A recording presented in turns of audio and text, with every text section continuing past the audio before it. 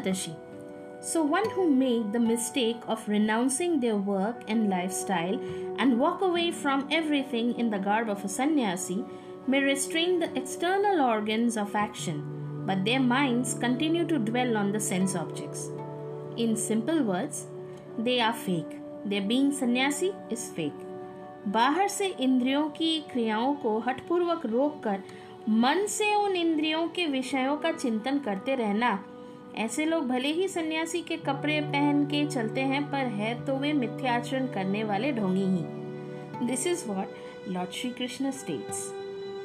कर्मेंद्रियाणि समयम्य या आसते मानसा स्मरण इंद्रियार्थान विमूढ़ात्मा मिथ्याचरः स उच्यते. भगवद गीता चैप्टर 3 श्लोक 6. जो कर्मेंद्रियों को वश में तो करता है, किंतु जिसका मन इंद्रिय विषयों का चिंतन करता रहता है, वह निश्चित रूप से स्वयं को धोखा देता है और मिथ्याचारी कहलाता है. See, pretending to be a sannyasi and totally immersing oneself to being a true sannyasi are two different things.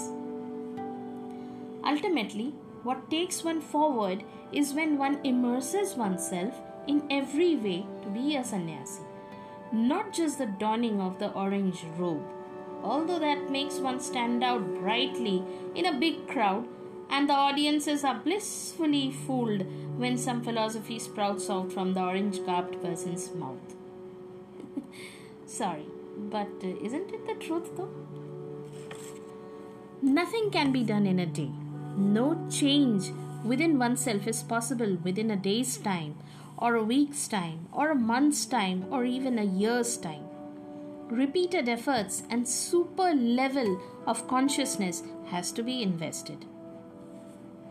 Mind has a very strong tendency to get scattered and indulge in matters that are most of the time unnecessary.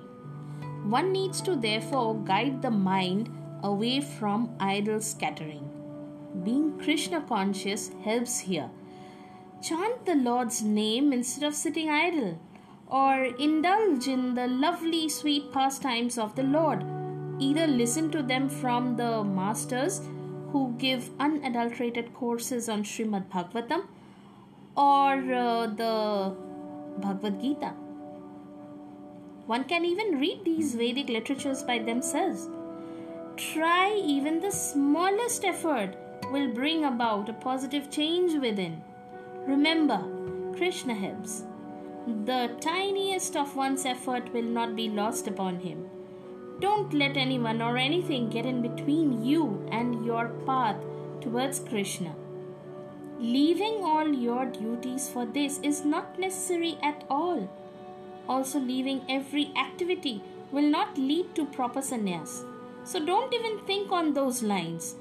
It's utterly wastage of time. Instead, seek ways to purify the mind and heart while continuing the duties in hand.